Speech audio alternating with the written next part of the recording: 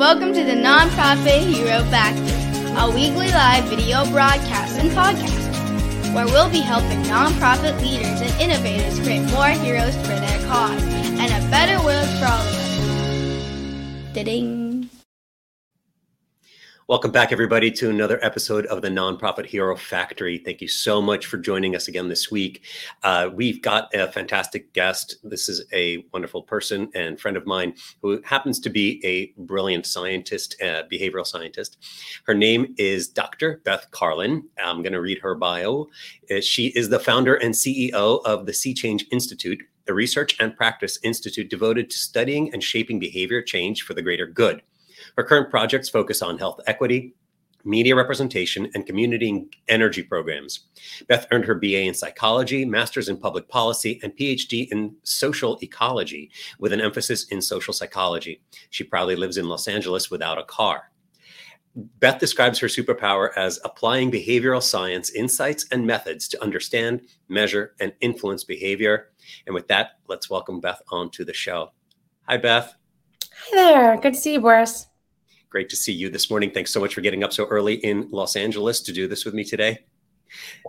So I read your impressive bio. Could you please share your story with us a little bit? Sure. I actually started my career right after college in nonprofits. I worked at a volunteer center, and I spent the next decade in education, and I loved the work I was doing. I ended up after about 8 years as a high school activities director, and I started to realize that I could have as much influence on young people, on my students outside of the classroom as in. So I started thinking a lot about the power of culture to influence people. And I just found myself making balloon arches during the day and then reading the New York Times about climate change on the weekend, and just said, I want to go to there. I realized that my undergraduate was in psychology. I'd always studied psychology, but I realized that culture matters and that understanding and influencing people to take action for huge issues like genocide and social justice and climate change could be done through behavioral science. So I went back to school and got a PhD. I did my dissertation work primarily on residential energy efficiency, which sounds super boring, but it's really trying to understand how the information ecosystem within our homes could help us improve our behavior. And then on the side, I started studying media. I worked with organizations like Story of Stuff Project and Invisible Children. And then afterwards, after a brief stint in government and academia, I started Sea Change so that I could just keep doing this work with nonprofits and government organizations without having to worry about the overhead or the red tape of the government or a university to do so. That's so awesome, Beth. I know you've worked with a lot of great organizations doing some really amazing and impactful work, I think, especially in the long run as it ripples throughout other areas. But let's take a half step back real quick. And for those that might not know, might not be geeks like me, for example, what is behavioral science? How would you define it? Yeah, so behavioral science, it's kind of the cooler, newer nomenclature for what used to be called social science when we were younger. But behavioral science is really the empirical study of human behavior and its influences as well as its causes. So behavioral science broadly encompasses the fields of psychology, sociology, political science, education, behavioral economics, and informatics and human factors, and probably a few more that I missed, but really anything, any study that's looking at how do we behave, what influences that, and what can we do about it. That's a great definition. And so as part of that, there are two sides to it, right? There's the theory and the methods.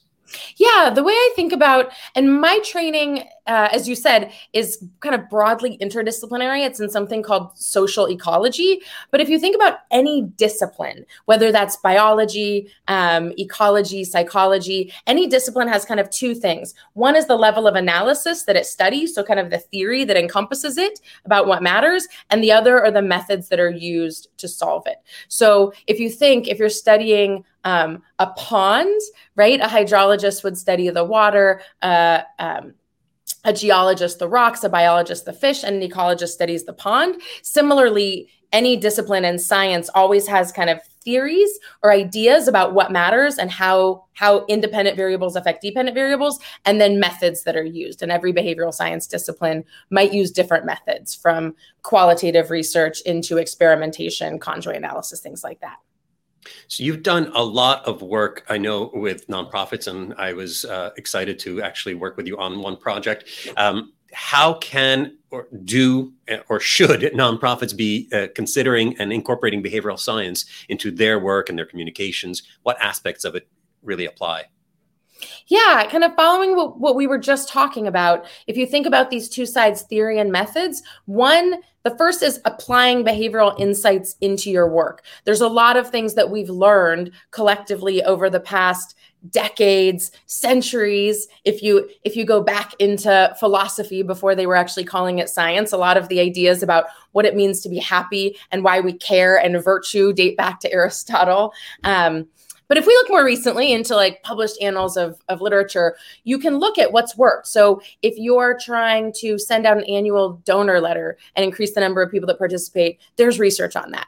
There are insights on how people respond to gain and loss, how people respond to information, how people respond to color, to normative information about what others are doing. So applying behavioral insights into your work, there's significant evidence. There's some of the work I did. I spent, as I said, a brief stint in government participating with the social and behavioral sciences team in the White House. And a lot of that work was applying behavioral insights into different governmental programs with the hope of increasing participation rates and improving outcomes. And then the second side of it are methods. So you can apply these insights. You can go, oh, well, I heard this thing that if you do X, it'll lead to Y. But test. So there's this idea, trust and verify, right? There's this old adage, only half of marketing works. We don't know which half. That's lazy. You can test, right? So you can apply behavioral insights and then make sure that you're going in place and testing. Also, the other goal is customizing. While there are kind of broad insights and broad ideas about how humans behave, every different area, region, behavioral context is different. And so understanding the unique attributes of the community that you're reaching and the problem that you're trying to solve will help you apply those insights more effectively. So how can you give us an example of how a nonprofit might use behavioral science in some of their campaigns or some of their even grant applications? How does it factor in? Yeah. So, I mean, one of the things that I've done a lot of research studying is social norms. So for example, we found when I was in graduate school, a couple of my colleagues, we had done a conference, and we're just trying to improve literally the number of people that filled out the conference survey. After we all have that problem, right? Any of us who put on events. And we added one sentence into the letter that said, into the email that went out, that had been going out for years, that said, like, dear person, thank you for coming to the conference, please fill out the survey. And we said, join. 70% of people fill out this. Join the other people who are filling out this survey. And we saw a statistically significant, a 5 to 8% bump in the percentage of people that were filling out this conference survey. That finding has been replicated so many times. Actually, one of the original behavioral insights team studies in England that they brought over to the US when we launched it here was looking at that, adding that same kind of sentence into the letter that the IRS sends to people who pay their taxes late. It works there. There was a company called OPower that was founded on the fact that sending that normative information, if you've ever received a bill from your energy utility that tells you how much you're using compared to your neighbors, that was started by somebody who had read behavioral science research that was published right here in California showing that learning how much energy or water your neighbors used influenced your behavior. That company, OPower, after about a decade, was sold to Oracle for $565 million. So the power of this to save enough energy in homes that you can value a company at that amount. And there's other things on the report, but that was really the core principle. So you can do things like that. Also looking at some of the research we did in those same reports, those same energy reports, we started studying imagery. So we found, and this finding has been replicated in other places, that if you replace a photo without people, most of those reports had photos of water heaters and light bulbs. And if you put people in the photos, it increased people's likelihood to click on the information and to take action. It increased their likelihood to engage. Also, if you are doing donors, this is research that Paul Slovic conducted going back, and others going back a few decades, called Compassion Collapse, that if you are trying to get people to donate to support a cause that affects people, showing actually 1 person is more effective than showing a group of people. So those are just a few, but there's a ton of behavioral insights that if you apply and when you taken together, if you're getting a % increase here and a % here and 2% here, you can see how those add up to really huge increases in the response to any of your campaigns. And this is why I'm such a huge fan of the type of work that you do in behavioral economics and behavioral science as a broad subject, because it directly affects user experience and story, right? It's the story that we're telling. It's the way that we present certain stories and how we frame it so that people respond in a way that they might not if we didn't use some of these tools and concepts. So it really gets into the core of our psychology and social norms and triggers for us to then activate the good that we want people to take. I remember a similar study to the one that you're talking about, where and this is being done to this day. They put cards in bathrooms in hotels. Do you remember that one about trying to get people to stop just throwing their towels on the floor every single day? Yeah, that was Noah Goldstein and Vlad Griskovikas ran the initial study on that. And similarly, it was this not quite peer pressure. What do you call it? The desire to be like other people who stayed in that same room before you. So just by saying the previous people who stayed in this room used the same towels for, I think they said 2 or 3 days or something, that sentence crucially just changed everything in terms of how often people would have their laundry done. Yeah, and that was really interesting because actually saying people who stayed in this room was more effective than people who stay in this hotel. So it's just this desire for consistency. We desire consistency with our past behavior and with others around us. And yeah, that's been found in so many different domains. And I think what you said, the story really matters. And that's why it's important that we don't just, that you understand the context of your audience and your nonprofit and your brand. Because if you just apply these, because your brand, your nonprofit has its own story. And so you have to remain consistent. One of the studies, and I love when something I do fails as much as when it succeeds, because that's when learning happens.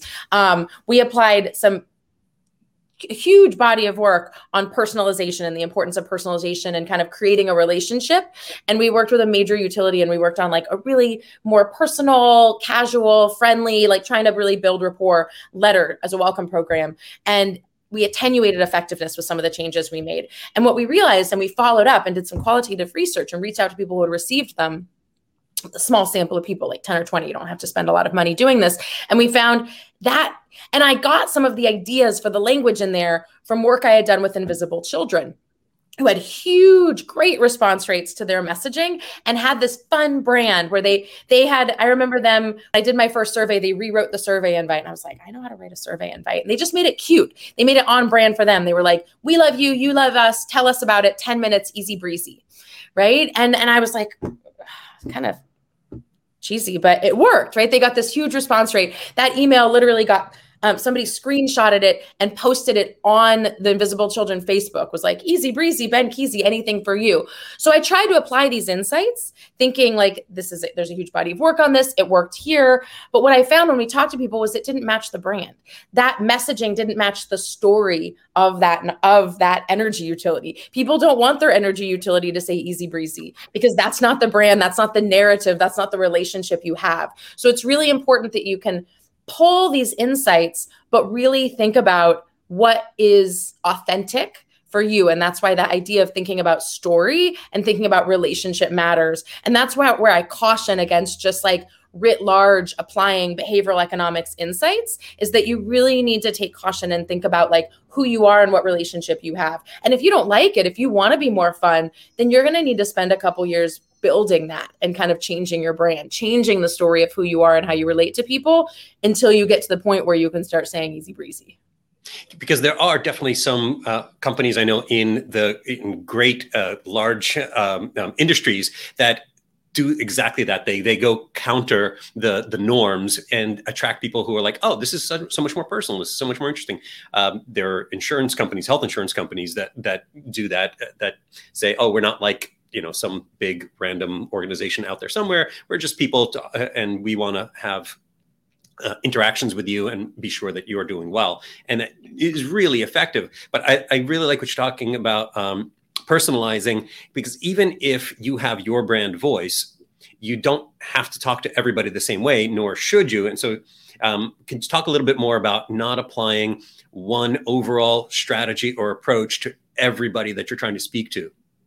Yeah, so kind of persona or segmentation, and just to that point. So those companies, I'm a member of one of those health insurance companies. I have Oscar. I love Oscar. I love that, like, they sent me Band-Aids, and I forgot about it. I just put them in my medicine cabinet, and then I hurt myself, and I took out the Band-Aid, I opened it, and it was like super cute, and it said "Charlie bit me," and it literally made me laugh out loud. I loved it. Also, that attracts, so the thing in a competitive marketplace, Oscar's attracting people like us who love that brand, right? So there's kind of a fit there, right? Like, people are finding themselves with Rocket for their mortgages and Lemonade and Oscar and going to Zappos to buy shoes because they're attracted to that. So there's a little bit of a reciprocation there, right? Because they're drawing in people who want that. So you will find that when you put your brand out there, you're telling the world who you want to work with you. So Oscar knows straight out they're not getting as many people that maybe want a little more staid, buttoned up type of healthcare company. There are people who think that is not what a healthcare company should sound and look like, right? So when you really put your brand out front and center, you're going to start getting the segments, the customer, the market segments that are attracted to you. That's kind of the 1,000 true fans methodology. That said, once you have customers and or what would you call for nonprofit? Beneficiaries. Thank you. You might still want to segment them. Also, you might be serving really wide groups. So I work now with Medicaid providers, and they do serve a large number of different audiences. And so it's really important to look and say, what are the commonalities and differences? And can I further customize and personalize to different groups? And that's often called audience segmentation. And there's different ways to do it. You can design thinking as you kind of go in a room and think about who you think your different audiences are. I'm a scientist, so I'm going to say, again, trust, try that, and verify. I think the best way to do it is inductively, not deductively. So you collect data, run a survey, and then look, you can work with somebody to statistically analyze how people fall into groups on their own. What you'll often find is that people are not being grouped as much by demographics. You might not have older women and younger men. You might have people who really crave certainty, or people who are really focused on security, or people who are working from home, or people who travel on the weekends. And it depends on what your industry is, right? I do a lot of work in energy. And so we find that people cluster based on their lifestyle, and how much time they spend in or out of the house, whether they have children more. And some of that will fall along demographic lines, but it doesn't have to. And the power right now of the internet and of all the information we have is that we don't have to rely on those old segments. So if you think about media, for example, when we were thinking about if somebody was marketing for a Jimmy Buffett concert 30 years ago, the main thing you would think, the best predictor of being a Jimmy Buffett fan, was whether you were a man, maybe between 50 and 65 in a Southern Atlantic state. But now we don't have to think that. We can go, the best predictor of a Jimmy Buffett fan is someone who likes Jimmy Buffett on Facebook. And the second best predictor is someone who's been tagged in a photo with somebody who likes Jimmy Buffett on Facebook in the last 6 months. Because our Facebook friends don't actually predict our behavior, but the people we're tagged in photos, our real life friends do. So you can start looking for newer ways. You don't have to think about just grouping people, because not only is that less effective than it could be, but in this day and age, it's a little off tone, right? We don't want to be putting people into sociodemographic buckets and saying, this is what old people and young people and white people and Black people think. So if we can find even new ways with interests and values in order to group people, you'll be even more effective.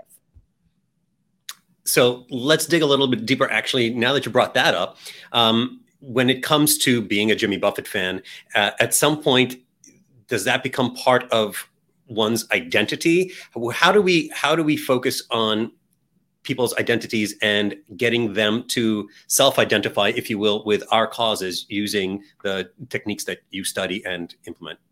Yeah, identity is huge, right? Identity is a really powerful thing. And the thing is, we all have multiple identities. So what you're trying to do is often prime prime an identity, right? So that it feels self-salient to the person. So if you ask me, Beth, what's your identity at any given time, I might be focused, really strongly. Right now, I feel really strongly my identity is a behavioral scientist because you're interviewing me as one, right? But I participate in a nonprofit organization called Reboot that's for Jewish people. And so my identity, I'm very much Jewish in that environment. There's other environments where I feel very much like a woman or a voter, or I might identify really strongly with my politics or a blood donor. And so one way is just to literally prime and push identity. So research has shown, for example, with voting appeals, that if you ask people, will you be a voter tomorrow? As opposed to they had 11% increase in getting people out to the polls over a message that said, will you vote tomorrow? And the latter, will you vote tomorrow, actually, grammatically, it just sounds much cleaner to me and tighter. I'd much rather say, will you vote tomorrow? Come out and join, or maybe come out and join us and vote, or join. That's why social norms also work. Join the 80% of people in your precinct who voted last election, right? But just be a voter is another way. So you can prime social norms by saying there's a group of people that do this. And we see a lot, there were a lot of issues in the past couple of decades around messaging strategies that did the exact opposite. If you look at some of the youth drinking, and it's really turned a corner, you used to get the message when you were a young person that everyone else was drinking and it was horrible and you shouldn't. And if you notice, the messaging has changed. It's not every kid drinks. So there's this identity out there that is positive that's not drinking in college, right? It's not just focused on, we often think that we think that the best messaging strategy to somebody that is one that really focuses on outcomes, right? Because we'd all like to think that we're like Mr. Spock, which is like measuring, carefully calculating what's best for us and what's best for the community. But we're much more like Captain Kirk. We're just rash and brash, and we care about what we look like. So really anything that you can do to make the behavior observable, to make it salient, to make people think that others are doing it, to make people think that others approve, and not make them think. This is important because I'm starting to sound manipulative. You have to use real data, right? So for a behavior, for example, like, and this is research that Greg Sparkman's been doing at Stanford and now at Princeton, for a behavior that's not yet normative, like, for example, being a vegetarian, you can't say join 80% of vegetarians. So you can't communicate a social norm that says this is a big identity. What you can do instead is communicate what's called a dynamic norm, to say more and more people are giving up meat. More people are participating in Meatless Monday. So you can talk about how something's trending or shifting. And then again, the most easily, you can just say, be a voter, be a blood donor, be one of us. And that means thinking about what is the identity that you're affiliating your supporter with, right? What is their identity? What is a hero for your nonprofit look like? Who are they? Is it be a proud progressive? Is it be a voter? Is it be somebody who cares about, is it be a champion for charter schools in Delaware, right? Like, figure out what that identity is. What is that hero? What is that persona? And then do what you can to kind of craft that. And then you'll find those people. They'll come to you, and then you reinforce it. You reinforce it to them individually, and you reinforce it to them collectively. You're a part of a group of people that do this. And that'll start to kind of become a positive, virtuous cycle.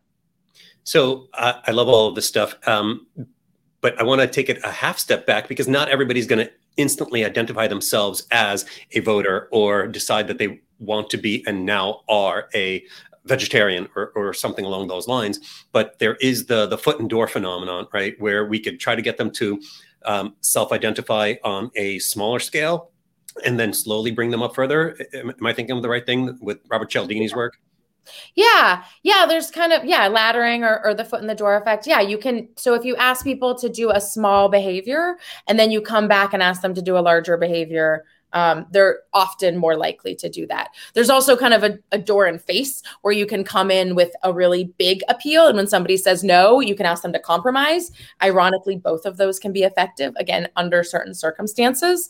So, I mean, you can try and ladder or build. I think often there's a saying I learned back from way before I went back to school, which was like participation precedes donation. So one of the best things you can do in terms of an initial behavior is ask people for their thoughts, for their advice. People love giving advice. We love being smarter than each other, right? So you can just engage people and say, what do you think matters in education? What do you care about? And then from something they said, we really have this desire, as I talked about, for consistency. So if you get somebody to talk about caring about something, you might be more likely to get them to do something.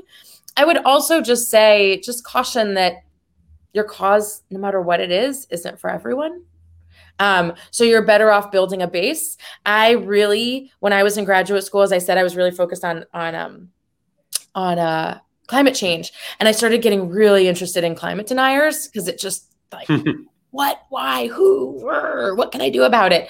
And then I was in social movements class and I think it was my social movements professor said in class, like, Martin Luther King, to our knowledge, historically, never addressed publicly the KKK, right? He never spoke at KKK meetings. He didn't go after that group, right? He built a base. And so I think you need to focus on like, think about concentric circles, right? So there are some people that like are not worth your time going after, even for that starting behavior. So really figure out like, who those concentric circles are, who I hate, low-hanging fruit. But there's this idea of like, don't preach the choir, but the choir's not meant to be preached to. I've never understood that. The choir's like on the stage singing to your congregation. Yeah. Like train the choir, right? So you can again start getting people to communicate with each other, and then yes, train them with behaviors. There's just, again, behavioral science is really messy. There is a risk with that laddering or foot in the door called moral licensing, that there's a phenomena that we can do one good thing, that when we do one positive action, we kind of pat ourselves on the back, we morally license, and we're less likely to do another. So this is where it's kind of hard, because there is significant evidence that foot in the door, that laddering works. And there's an equal body of work that says you might get somebody to go, oh, cool, I already helped your nonprofit. Bye-bye. I'm going to go eat ice cream now. And so you want to be careful at how you do that. And you want to reinforce and build reinforcement. And the way to do it is not just incentivize, but to build identity. So with everything they do, connect them to you, build something that connects them to you. Beth, this has turned into a fantastic masterclass. Thank you so much. What you were saying before about you can't please everyone, you can't go after everyone, you don't need to go after the climate deniers. In my mind, basically, to reduce it really simply, haters going to hate. And you don't need to try to convince the haters to start loving you. You could actually even use the fact that there are so many haters out there to recruit more people to your cause, because you need masses to counterbalance the masses out there. I don't want to monopolize too much of your time this morning. I really appreciate it, but we're talking around behavior, and I really want to get to BJ Fogg's behavioral model, the B equals MAP. How do we get people to take actions? Because ultimately, whether or not a nonprofit succeeds depends on people stepping up, becoming heroes, as we like to call them, and taking actions that further the mission of the organization, hopefully further the mission that they feel an affinity for towards themselves. But how do we apply this B equals MAP towards getting people to do more good? Yeah, so BJ is a psychologist at Stanford, and he's put out a number of different really great theories, and one of them is this framework that says behavior equals motivation times ability times a prompt, and it's a simple model. I don't think it includes everything that you could possibly manipulate or use, but what he's talking about is that to get somebody to act, they have to be motivated in some way, which is largely true, although it is really possible to get people to take actions without being strongly motivated if they're corollary motivations, or if you just make it easy for them, easy, popular, and fun. As another behavioral scientist, Ed Maybach at George Mason, says, just make it easy, popular, and fun. And that's kind of his model, which also has a lot of empirical evidence, and they've done a lot of great work. But BJ talks about motivation, make sure that they're motivated in some way to engage in the behavior. Ability, that relates to kind of self-efficacy, that they feel that they are able to engage in that behavior. And I think self-efficacy is really interesting. people think of it as kind of a univariate construct, but you can think of ability or self-efficacy in terms of two things. One is behavioral efficacy and the other is response. And I think that really, really, really, really, really matters for nonprofits. So behavioral efficacy is, can I do it? And response efficacy is, will it matter? And what we see in terms of like addressing pressing social issues is if we just think ability means something that you can do, people can vote. A lot of young people weren't voting for decades, not because they didn't know how, because they didn't think voting mattered. So when you think about ability, it's not just identifying a behavior that they can do and making it easy for them, but it's making sure that they believe that that action will make a difference, either individually or collectively. And then prompt just means getting it on their radar. So BJ's model, the BMAP model, really is focused on building daily tiny habits, on getting people to like run, floss, eat better. And you might have a nonprofit that's focused on that. If you're looking at people kind of getting engaged politically, I think it's also important to look at like easy, fun, and popular, that those things really matter as well, and like building that kind of social framework around your cause. But when it comes to just getting somebody or yourself just to meditate in the morning, having that prompt, or brush your teeth, or whatever, floss your teeth, let's say we already brush, floss your teeth, whatever those habits are, building habits is making sure that there's a motivation there and that it's intrinsic as possible. The ability that you know what you need to do and what the outcome will be if you continue doing it. And then that prompt or trigger, whether that prompt is like something that's external, like an alarm that comes into you, or it's, I'm going to floss after I brush my teeth. The other thing he says is try and find, like you were talking about, one tiny thing that you can do. So instead of saying, I'm going to floss twice a day, you can say, I'm going to floss one tooth. And then the thing is, once you pull the floss out and stick it in your mouth and you floss a tooth, kind of feels wasteful just to throw the floss away, right? So instead of running, it's, I'm going to put my shoes on and leave the house. So finding that way to find your own foot in the door so that you'll start doing more and more. Yeah, and I think that model can actually be applied even broader, beyond just like physical actions in the physical world, even on a donation page, using that kind of system where you inspire people, you help them feel motivated, you help them see that they have the ability to affect change. You make it very simple for them, you remove all kinds of friction also within the realm of ability, and then you give them a clear prompt, which is that call to action, which uses some of the verbiage that you were talking about earlier, the kind of language of inclusivity, and we could all do this together, and you can make a difference. I think just that framework tells a great story that works for taking small actions or large actions towards a common good. Yeah, definitely. So I don't want to run too much over here, but I would love to just ask you, we talked about BJ Fogg's book. We mentioned Robert Cialdini. Where should nonprofits start if they haven't started thinking about applying behavioral science to their own organizations? My gosh, we're in a huge kind of push behavioral science renaissance right now. There are so many resources. Katie Milkman's book just came out this year. Some of my favorites are Nudge, which was written. So there are 3 times in the history of economics, psychologists have won the Nobel. The first was Herbert Simon, which was several decades ago, about work. The second was Amos Tversky and Daniel Kahneman. Kahneman has a book, it is thick, called Thinking Fast and Slow, but it is like the best primer to just how our brain works. It's not going to give you tips and tricks and tactics as much. It does a little bit, but it really gives you the foundation. And then the third pair were Cass Sunstein and Richard Thaler for their body of work, but kind of the book that encapsulates that is called Nudge. Those are great places to start. Robert Cialdini, his most popular book came out in the 1980s called Influence. That, unlike Thinking Fast and Slow, is skinny and red and cute and an easy read. But there are tons of great podcasts. This is one of them these days. Freakonomics, which is another book that talks about some of these ideas. They have a great podcast. There's just tons of resources. Katie's podcast, Choiceology.